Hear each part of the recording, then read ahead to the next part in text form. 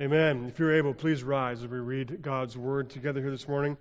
From that was easy for me to say, Thessalonians 5, just a few short verses here this morning, verses 16 to 18. Hear the reading of God's Word. Rejoice always. Pray without ceasing. Give thanks in all circumstances, for this is the will of God in Christ Jesus for you. This is the word of the Lord. Thanks be to God. Let's pray. Our Lord and our God, we give you thanks for this, your word. Lord, I pray that you would take these words, carry them to the people that are gathered here in your name, that you would mold them and shape them, that you would use these words to glorify your Son, Jesus Christ. It's in his name we pray. Amen. You may be seated. When Mrs. Klein told her first graders to draw a picture of something for which they were thankful, she thought how little these children who lived in a deteriorating neighborhood actually had to be thankful for. She knew that most of the class would draw pictures of turkey or some bountiful feast because that's what they expected her, or that's what she expected them to draw. That was what they believed. What took Mrs. Klein aback was Douglas's picture. Douglas was so forlorn and likely to be found close in her shadow as they went outside for recess. Douglas' picture was something different. Douglas' drawing was simply this: a hand. Obviously a hand, but whose hand? The class was captivated by his image. I think it must be the hand of God that brings us food, said one student. A farmer, said another, because they grow the turkeys. It looks more like a policeman because they protect us. I think, said one girl who was always so serious, that it's supposed to be all of the hands that help us. But Douglas could only draw one of them. Mrs. Klein had almost forgotten Douglas because he was this small boy who was often in the shadows. She'd forgotten Douglas in her pleasure at finding the class so responsive. When she had the others at work on another project, she bent over to his desk and asked, "Whose hand is that, Douglas?" Douglas mumbled, "It's yours, Mrs. Klein." Then Mrs. Klein recalled that she had taken Douglas by the hand from time to time. She often did that with the children, but that it should have meant so much to Douglas, she couldn't quite figure. Perhaps she reflected that this was her Thanksgiving and everybody's Thanksgiving. Not the material things given to us, but the small ways that we give something to others. You probably know where that came from, or at least some of you do. Sounds like a Reader's Digest little story, right? Yes, it is. A short little story from Reader's Digest reminds us yet once again that as we enter into this time of the year, into this time of Thanksgiving, it's often the small things that have such a wonderful impact on who we are and how we go about our lives. It's the small things that puts thankfulness on our hearts, even as pumpkin spice and turkeys enter our senses. Well, often in this time, we're softened by the things of gratitude and thanksgiving. So much so that I'm going to take the next few weeks leading up to Advent to talk about what it means to be thankful, to have lives filled with gratitude. What does that look like, and how do we live these kind of lives? Not just to think about thankfulness, not just to think about Thanksgiving and turkey and pumpkin spice lattes, but about what it actually means to be full of thanks, to give thanks, to be thankful. It's not some kind of just emotion that I try to figure out or feel or want or desire, but actually to live a life of being thankful, to be full of thanks, to have our lives shaped and defined by thankfulness. This is the intent of today and the next few weeks. But the simple and profound story of this boy who was thankful for the hand of his teacher is powerful in the sense that we are reminded once again of how the smallest things in life can often have the greatest impact on our lives. Things like a hand to guide us, a warm embrace in the midst of suffering and heartache, an unexpected gift that comes when we least expect it. These are the things that we're thankful for, but so often after we receive them, they just quickly go away, don't they? We forget about the understanding of, wow, that meant a lot to me. Life moves on, and frankly, we just move on to the next thing, thankful that there's not another trial, or I don't need an embrace, or I don't need a gift. We're just thankful that we're alive and that we're able to keep moving on, and we forget about these small acts of kindness. The thankfulness fades. It fades into the background, and in some way, if we do happen to look back and ponder that simple act of an embrace or a small gift or a guiding hand, if you're like me, we look back on those moments and we say, I deserve that hand because I was lost. I deserve that hug because I was hurting. They should have given me an embrace because that's what good friends do. And I would be disappointed if they didn't do that for me. I received that gift because I deserved that gift because I didn't have the money at that point in time, and a good friend would do that to help out someone else. It was right for them to do that. It was good for them to do that.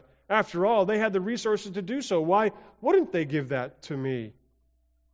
And then we lose sight of the kindness and the gentleness provided to us. So what do we do with that? Where do we go? One social commentator puts this way.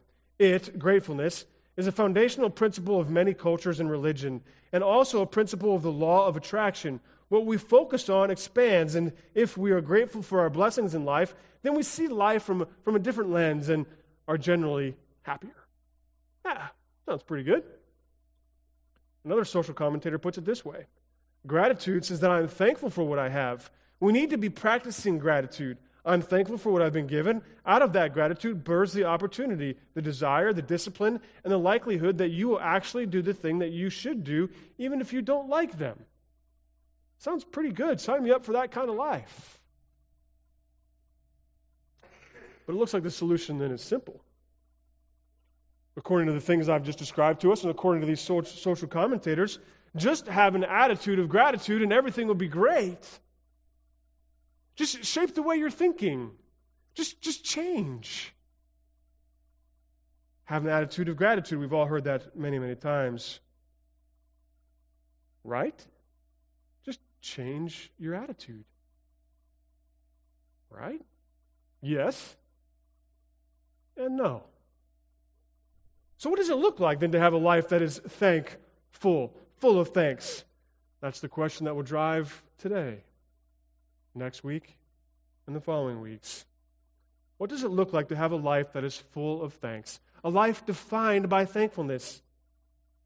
That kind of life sounds really great to me. I want to live that kind of life.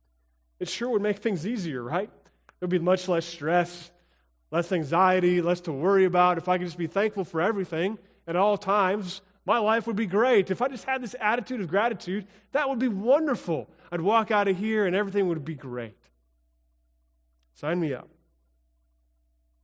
Paul, in his first letter to the young church plant in a northern city in Greece, a city called Thessalonica, it was a busy, bustling seaport of a city, and even to this day, Thessalonica, still called Thessalonica, is the second largest city in Greece, and still has a bustling seaport on the Aegean Sea. And there, Paul wrote to this little church plant. A little church plant who was going through some stuff. They were facing persecution. It wasn't terrible persecution, but persecution nonetheless is not fun to go through, is it? They faced real stark persecution. However, this church, and what we see, if we were to read chapter 4, we would see that this church was experiencing some tragic deaths that occurred in their congregation, things that they weren't expecting. And they were forlorn. They were full of sorrow, full of worry, full of doubt. Is what Paul has been teaching us actually true? Is the resurrection true? Can we believe this? Did Jesus actually rise from the dead and give us hope? And so Paul writes them this letter to encourage them in the middle of their heartache, in the middle of their sorrow, in the middle of their hurting, they're desperate to be comforted, desperate to know grace and mercy in the middle of tremendous sorrow and tragedy. Paul instructs them in the hope that they have in Christ. He instructs them in the hope that they have in the resurrection. And I would encourage you to read 1 Thessalonians even this week. It's a short book. It's only 5 chapters. And to see the totality of Paul's encouragement to this young church plant. But we parachuted in today at the end of the letter into Paul's final instructions given to this hurting church plant facing persecution and death and sorrow and tragedy. And he gives them some encouragement in his final instructions. And he does so in a peculiar kind of way, it seems to me. In his final instructions to this hurting and anxious congregation, he says, here's how you move forward. Rejoice always. Pray always. Give thanks always. And I'm not sure about you, but when I'm hurting and when I'm in sorrow and in pain, if a pastor would come to me and if I were to come to you while you're grieving someone that you love desperately, and I just say to you, in love, rejoice. In love, pray all the time. In love, give thanks. I think at first blush we would all say to some degree, that's not very caring. It's not very pastoral, Ryan. It seems a little abrasive. Nonetheless, Paul says with encouragement, rejoice always. Pray always. Give thanks always. What does it look like to have a life that's thankful, full of grace, full of thanks? Paul gives us the answer here in 1 Thessalonians 5. A life that is thankful is a life that rejoices always. It's a life that prays always. It's a life that gives thanks always. There are really big commands given to us in the Bible. Some of those commands are difficult. Like, don't lie. That's a difficult command. Don't lie. Don't steal. That's a difficult command for some of us. Stay faithful to your spouse. That's a difficult task for some of us. Love God. Love others. Love your enemy. Difficult task. But some commands in Scripture cross the border from difficult to impossible. Like when Jesus says to us in Matthew chapter 5, he says, be perfect as your Father in heaven is perfect. That's not difficult. That crosses the border, doesn't it? That crosses the border into impossibility. I can't be perfect, neither can you. We all know it. Be perfect. And then we enter into 1 Thessalonians 5, into these few short verses, into 16 and 18. We encounter 3 more difficult commands. And I want to put before you that these 3 commands, they cross the same border. They cross the border from difficulty into impossible. Rejoice always. Pray always. Give thanks always. I know my life. I know most of your lives pretty well. And I know for a fact that y'all ain't rejoicing always, you ain't praying always, and you're not giving thanks always. Neither do I. So they go across the border from difficult to impossible. So what do we do with these impossible commands? If that's how we define a life that's thankful, full of thanks, we have these impossible commands, what do we do? How do I even begin to step foot out of this place here this morning and be encouraged to have a life that's thankful? What does it mean to be this kind of person? So together, I want us to discover the answers, because there is an answer. And I hope by the end of the day, you are encouraged, that you understand that perhaps maybe I am a person that's thankful. One of my favorite characters from a childhood story is Tigger. Tigger from A.A. Milne's Winnie the Pooh. For some of you, that does not surprise you in any way, shape, or form. I know one person's chuckling, and he understands what I'm talking about. For some of you, this is just, okay, that's Ryan, right? So who is Tigger? Tigger is the one who always has a bounce in his step, always has a smile on his face, and never has a bad day, even when calamity is all around. Tigger bounces into a scene and he says, "Hey, my name is Tigger, T-I-double-G-R," and he does it with a bounce in his step, right? And ta-ta, T-T-F-N, ta-ta for now, woo-hoo. We know Tigger, don't we? We know Tiger too, but Tigger's always bouncing. He's always got a smile on his face, and not even Rue can ruin his day. Is this what it looks like? Is this what it looks like? Is this what Paul means to rejoice always? That we have to be bouncing all the time like Tigger? That we just have to ta-ta for now, woohoo! Is that what we mean to rejoice always? That no matter the situation, we as Christians just put a smile on our face and say, "It's all great, it's all good. Rejoice." Again, I say rejoice. We're told that too, aren't we? You know the shortest verse in the Greek New Testament is 1 Thessalonians 5:16? Rejoice always. The shortest verse in the English Bible is John 11:35. What's that one? Jesus wept. Rejoice always, yet Jesus weeps. Seems to be a disconnect. Or maybe we just don't quite understand. Jesus was overcome with sadness and heartache because his friend Lazarus had died. In the Garden of Gethsemane, Jesus was terrified and pleaded with the Lord, and sweat turned to blood as his face with the wrath of God being poured out upon him. Jesus was not Tigger in the Garden of Gethsemane, bouncing around with joy and rejoicing, was he? So how do we reconcile these two things? Rejoice always in weeping and fear, sadness. Clearly, it's not the biblical framework then that we have to be happy all the time. We don't have to pretend that life is full of rainbows and butterflies at every corner. The mere fact that we have the letter to the church in Thessalonians speaks to this very thing. Here is this small church plant just getting going, and they're hurting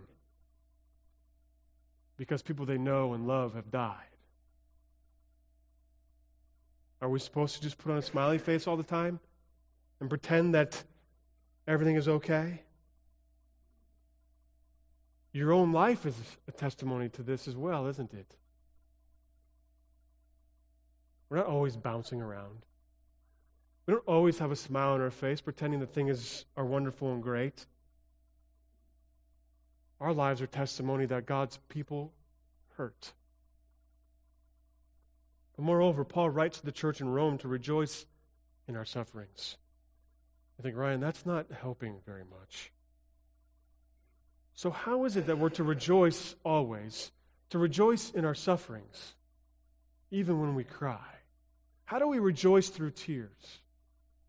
How do we rejoice through anxiety, through worry, through anger, disappointment, sin and misery? Well, there must be something more to this than what initially meets the eye. There must be more to the command than just rejoice always. So what do we do? Let's look at another one of Paul's letters written to another church, the church in Philippi. In this letter, he says to rejoice in the Lord always, and again I say rejoice. Did you catch it there? Rejoice in the Lord always, and again I say rejoice. Did you catch it? The English teachers in my family, who most likely are whether watching now or will watch later, will be happy to know that I'll talk about prepositional phrases every now and then. If you know what a prepositional phrase is, it's something that you can do to two bridges or two mountains, right? You can go over, around, under, beneath, between. That's what a preposition is. So there's a little prepositional phrase in Paul's letter to the Philippians that says, rejoice in the Lord always. And again, I say rejoice. Did you catch the little phrase that you could do to two bridges? In the Lord. Now, if you know how to diagram sentences like I was taught in junior high, you would draw a little line and you would have a little prepositional phrase to point to the rejoicing. You'd write rejoice, and then you'd write another line and you'd say, in the Lord. So how do we rejoice always? We rejoice always in the Lord. Rejoice always in the Lord. This is key to understanding what Paul is saying to the church in Thessalonica, the church in Philippi, the church in Rome, and the church in Arlington. He says, rejoice in the Lord always. How do we rejoice? We rejoice in the Lord. If we look back at our text this morning, he says the same thing. Rejoice always, and then skip down to the very end in verse 18. For this is the will of the Lord. How? In Christ Jesus. How do we rejoice? The same prepositional phrase. In Christ Jesus, this is the will of the Lord. We should all breathe a sigh of relief at this point in time and think, it is impossible, but not in Christ. It's possible in Christ to rejoice always. It's impossible to be perfect because we're touched with sin and brokenness, isn't it? So we ask the question again, how do we have a life that is thankful? How do we have a life that rejoices always? It seems to me that we look at our lives and the lives of those in Scripture, rejoicing is not limited to a feeling or an emotion or even obedience. It rejoices in the person and the work of Jesus Christ and what He's done for you. Being in Christ. The life that's full of thanks and rejoices always has a conscious and deliberate focus on the cross. That when our gaze is cast on the cross, then we understand the cost of grace and it begins to shape our lives. It doesn't wipe away the suffering. Jesus lamented on the cross. He took the suffering. He took the sorrow. He didn't wipe it away at that point. He took it upon Himself.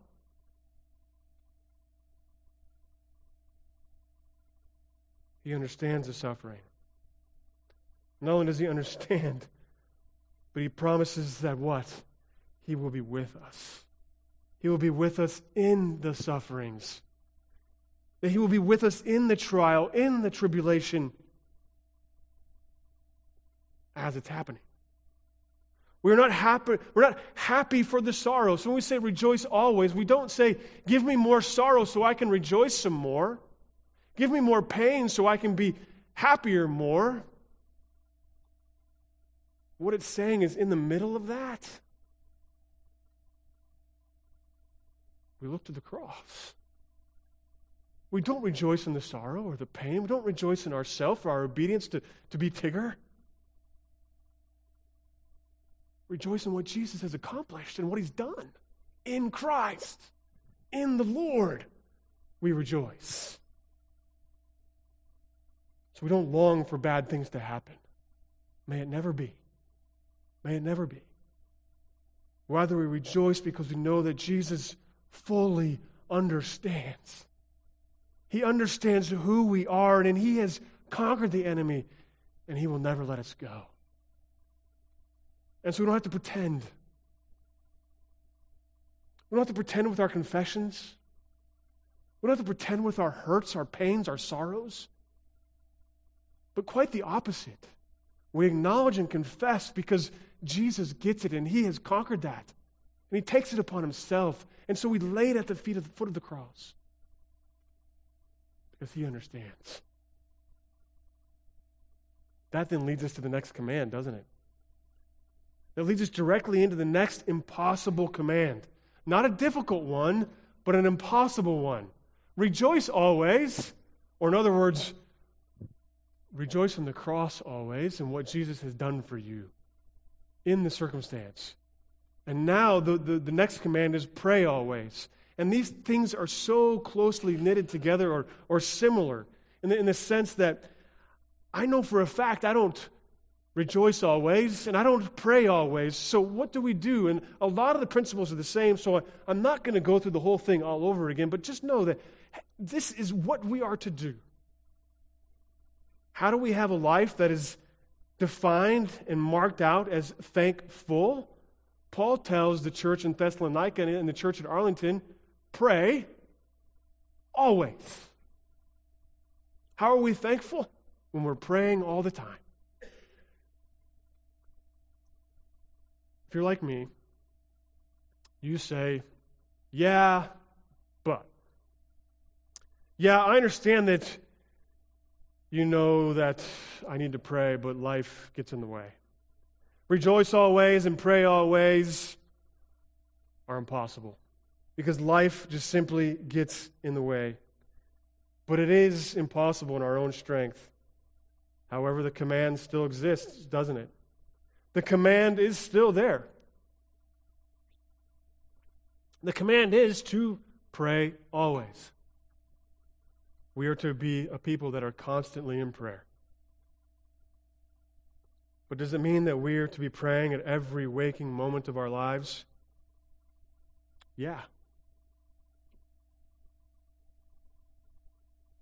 It does.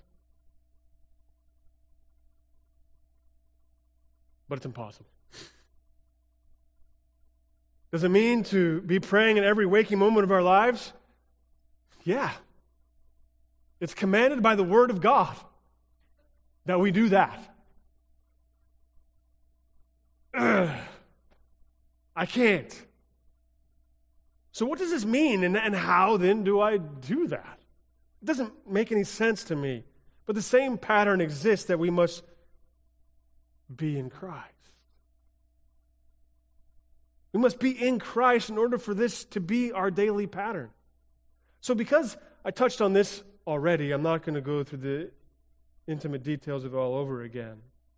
But I want to look really briefly more at what it means to be in Christ. To help us understand what it means to rejoice always, and to have us understand a little bit more what it means to pray always. This idea of being in Christ is a doctrine that's kind of in the shadows. We don't talk about it all that much.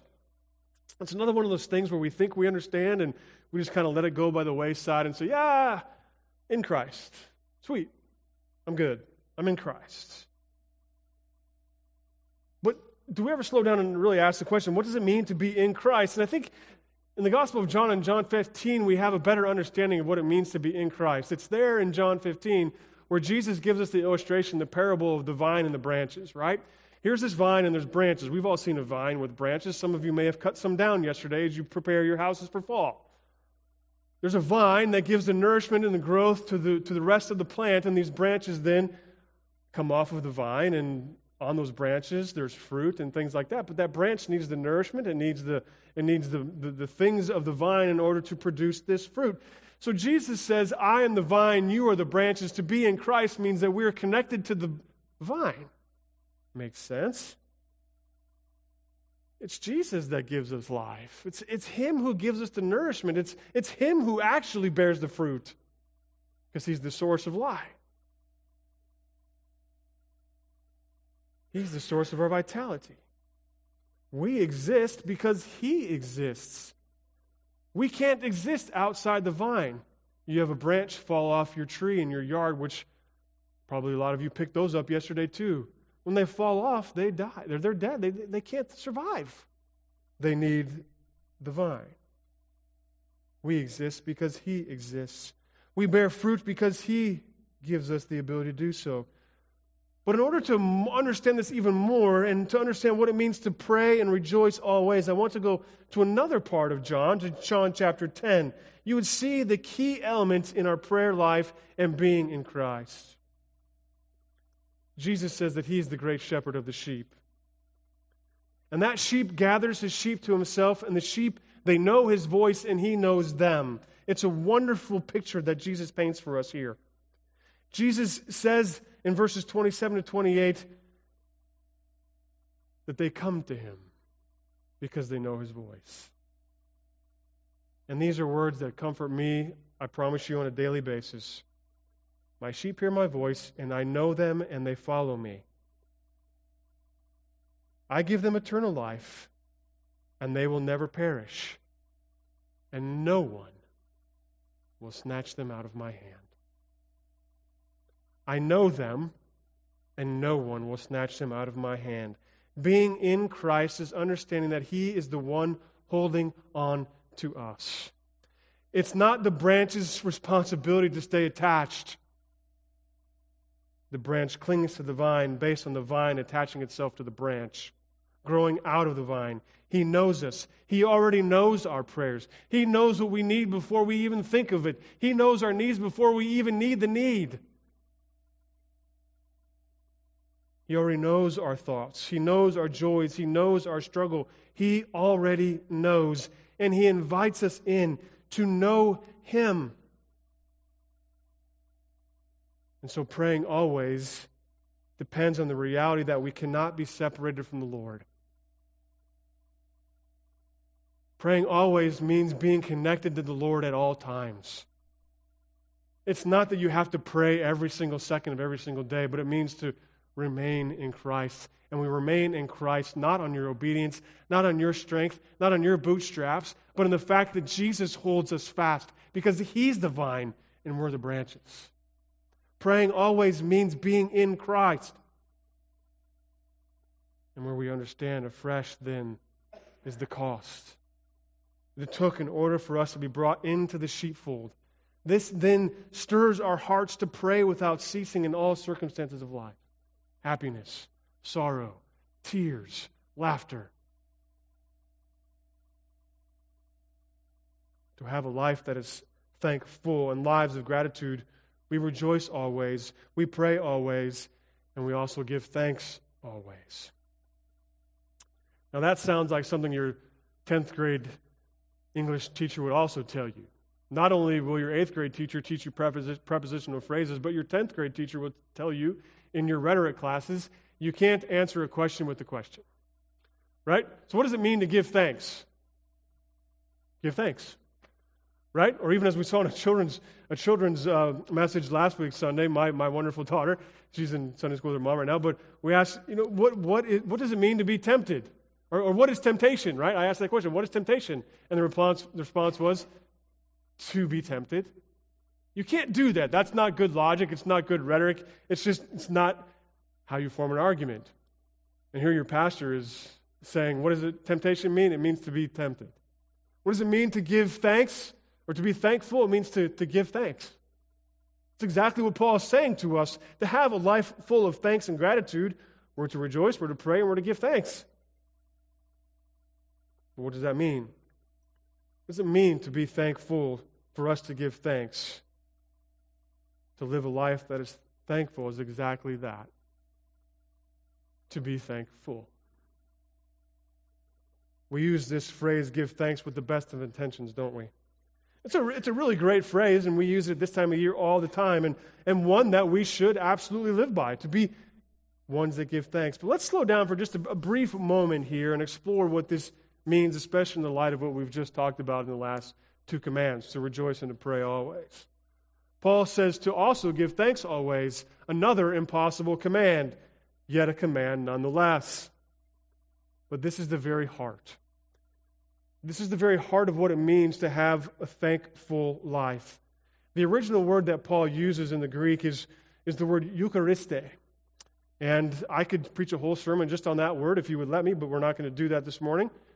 But it's the word that we get Eucharist from, right? It doesn't take a Greek scholar to figure that out. Euchariste and Eucharist, pretty similar words, right? So in the Greek, there's all kinds of ways to decline the word and to do all these things. But the stem of the word, or where the word Euchariste comes from, is the word charis, which can be translated in a couple of different ways. Charis is often used in the New Testament as grace, but it's also translated as thanks. And when now you combine that word and you put a verb attached to that word, not just charis, but Euchariste. Are you following with me? Are you tracking with your Greek 101 here? You add a verb to that. What Paul is saying to his church in Thessalonica is, Euchariste, you are to be about giving thanks on an ongoing basis. We're to be about giving thanks. What does that mean? We give our thanks away. We're to do it all the time. We don't keep it for ourselves. We give it away. The key is that verb phrase about giving away. What does it mean to live a life that is thankful? It means that we're not about ourselves. Love the Lord our God. Love our neighbor. Love our enemy. Impossible, but commands. This then takes us to another one of Paul's letters, and then it takes us to the cross. We see in Romans 5 that we were once enemies of our God. In our sin and misery, we are told that we are enemies of God. And while we were sinners, we were reconciled to Him through the death of the Son, Jesus Christ. To give thanks always and to live a life that is thankful means to have a life full of the grace of Jesus Christ. I don't know any other way to put that before you than to say that. A life that is thankful is a life that understands grace. To understand that I, in my sin and misery, am an enemy of God.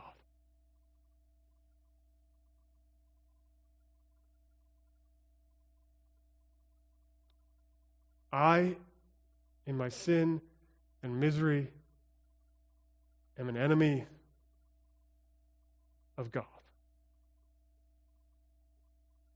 In my sin and misery, I deserve just judgment and wrath.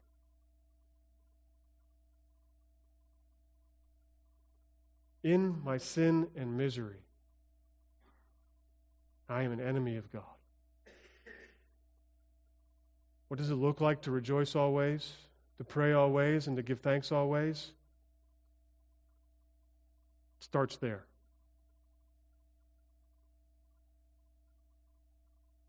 And then it moves to the cross. While I was still a sinner,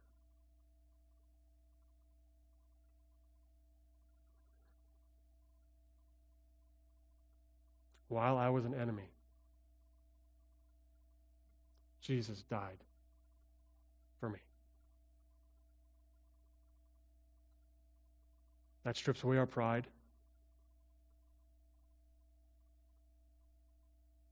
Strips away our arrogance. Strips away our entitlement. Our selfishness. And it shapes our hearts. It molds our lives. To know that Jesus went to the cross to save me. So that my sin would be wiped away. That my tears would be wiped away. And friends, when we begin to understand that reality, it's then and only then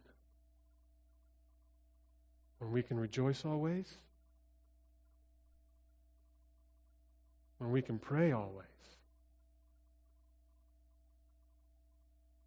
and we give thanks always because of what He has done for you. What does it mean to live a thankful life? It means to be full of the grace of Jesus Christ. That while I was a sinner,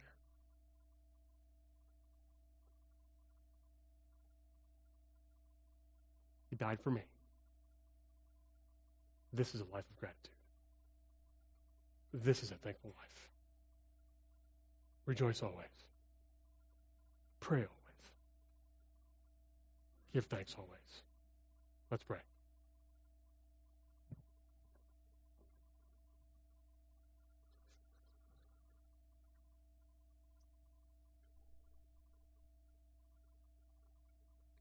Holy Spirit, move in us to be full of thanks.